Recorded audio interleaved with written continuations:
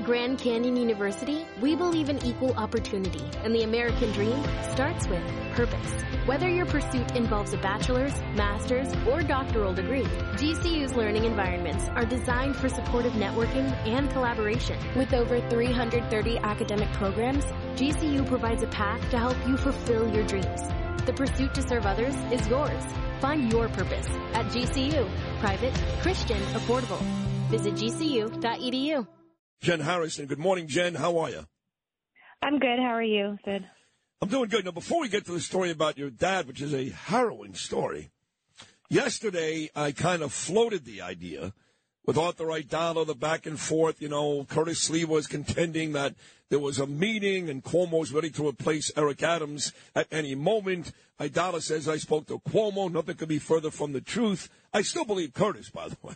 But at any rate, I floated the idea yesterday of bringing Cuomo on, assuming, of course, that coward would come on this show and talk to me. And I didn't help myself just now. I know that, but that's fine. Would you want to hear Andrew Cuomo on this show? Because nobody, including Curtis and maybe even Janice Dean, likes Andrew Cuomo less than you.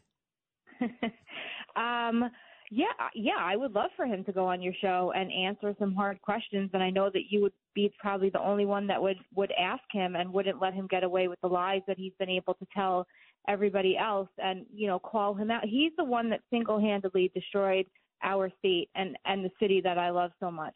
So, you know, over my dead body, will he become mayor or hold any political office ever again without having to answer the fact that, you know, all of the crises that he claims that he's now our savior of, he actually created the mental health crisis. He's the one that closed down psychiatric facilities, which helped create the homelessness crisis as well by, you know, releasing people through his corrupt parole board into the prison to shelter pipeline. He's the one that forced bail reform by refusing. He didn't just push it on us. He refused to sign a budget without bail reform. So he's the one that made New York a sanctuary city and a state and passed the green light laws by giving illegals licenses and then automatically enrolling them to vote or registering them to vote unless they opted out and checked that box on their own. So everything that we're going through, he created, and over my dead body said. So yeah, he's a coward. He's definitely not going to go on your show, but I would love for that to happen. Well done. Jen just explained it all to you. It's shocking to me that as bad as Eric Adams has been, and I like Eric Adams as a person, but as bad as he's been, that what you just outlined is some really evil stuff. And some of the stuff that Eric Adams is struggling with, direct result of what Andrew Cuomo did. Yet these idiots in New York, these moronic New Yorkers, our people, the dumbest people on the planet, in the latest poll, 2-1, would vote for Andrew Cuomo over Eric Adams. You believe that? It's astounding. What short memories we have. Yeah, exactly. Well, let's get to your dad, because you sent me a text, a harrowing story. First of all, for you and your mom, I'm glad I think he's okay. I'm glad he's okay. He is, thank God. Oh, thank God. Okay, but the VA really did their best to kill your father. Tell us about the story. So it was my birthday last week, who I happened to share a birthday with Andrew Cuomo. So, you know, I was going to that is still unbelievable that nobody hates him, nobody more than you, and you have a birthday, which I did announce on the air last week, you and him.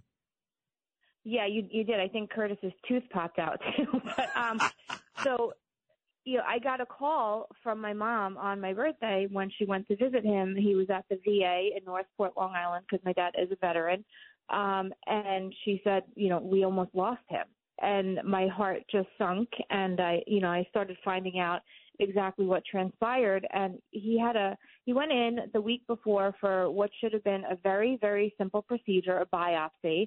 And the surgeon that performed it nicked him. It was bleeding, which went undetected. He was let go, it was an outpatient procedure. And then, you know, I saw when I live with my parents because they helped me out with my son a lot. And nobody can afford to live on their own anymore as a single mother in New York, thanks to Cuomo and Kathy Hochul. And I saw the color draining from his face at the kitchen table. And I told him, I said, something's wrong. I think you're bleeding internally. You need to go to the hospital. My dad's a tough guy and, old school. He's, I'll go tomorrow. Well, he started leaking blood profusely, and he went to the emergency room. He wanted to go to the VA, which we all told him not to do because they have a very bad reputation.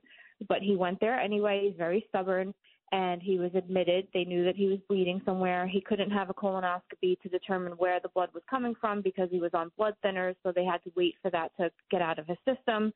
And as that's happening, he, at night, Tuesday night, he felt like he had to go to the bathroom, but he also felt very dizzy. So he kept hitting the call button. Nobody was coming. Nobody came. How long did he hit that call button for when nobody came? I'm not sure. Probably like maybe a minute. Okay. So my dad, like I said, he's a tough, stubborn man. So normally he would just go by himself. So for him to even hit that call button meant that like something was seriously wrong. So he got up, went to the bathroom by himself, and a lot of blood came out all over the bathroom, couldn't even make it back to the bed. There was a chair by the door, by the hallway. So he sunk in the chair and started losing consciousness and started praying that somebody would come and find him. And it took a janitor minutes later thank God he walked by and found my dad, and my dad said, please get the nurse. And then, a couple of minutes later, all he knows is like there are 8 people working on him in a panic saying, what do we do? What do we do? So it turns out that the battery was dead in the call button, and my father almost bled to death right there in the hospital, in the VA, because of incompetence with the surgeon, and he wasn't assessed properly when he was admitted, I'm learning, and because of equipment failure of a stupid little thing like a call button. And, my dad was in the Army. Thank God he played football for the Army, so he didn't get sent overseas or to war or anything. But, the VA treats people that put their lives on the line to defend our way of life and our freedom.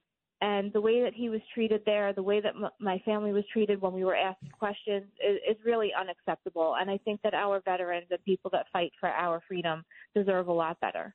I know we've been talking about the VA for years, and I know that President Trump, for example, hired some fine people to run that, but that's really been an issue, a problem for many, many years, yes?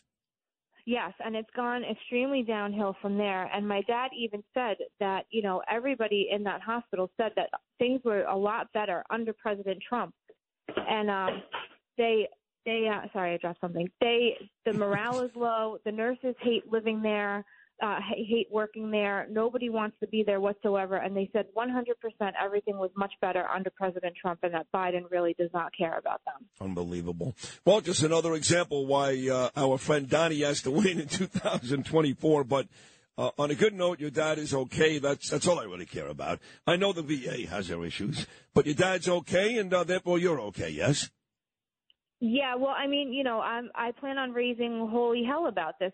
I'm going to use my platform and my experience as an advocate to advocate for veterans and make sure that they have the utmost care that they deserve. I really want to thank Congressman Andrew Garbarino's office for their rapid response to this. I would like to thank the House Veterans Affairs Committee for their rapid response to this, and also Senator Marsha Blackburn from Tennessee, who is on the Senate Veterans Affairs Committee, for her rapid response to this. And we're going to fight to make sure that our veterans are taken care of. So what do you think about your son, JJ? There's a really cute picture of JJ sitting in my chair with my headphones. I'm standing next to him on my Instagram. He's a really, really cute kid. So I guess a couple of days ago, he grabbed your phone and he found my name in your contacts, and he started texting me as if he was you. It was very innocent, thank God, because he's a young kid. It was very, very cute. But what'd you say to JJ afterwards? Oh, no, I said that you texted him back, which was really cute. Thank you. You guys are buddies now. It makes him really happy. But we had a super day in the city that day.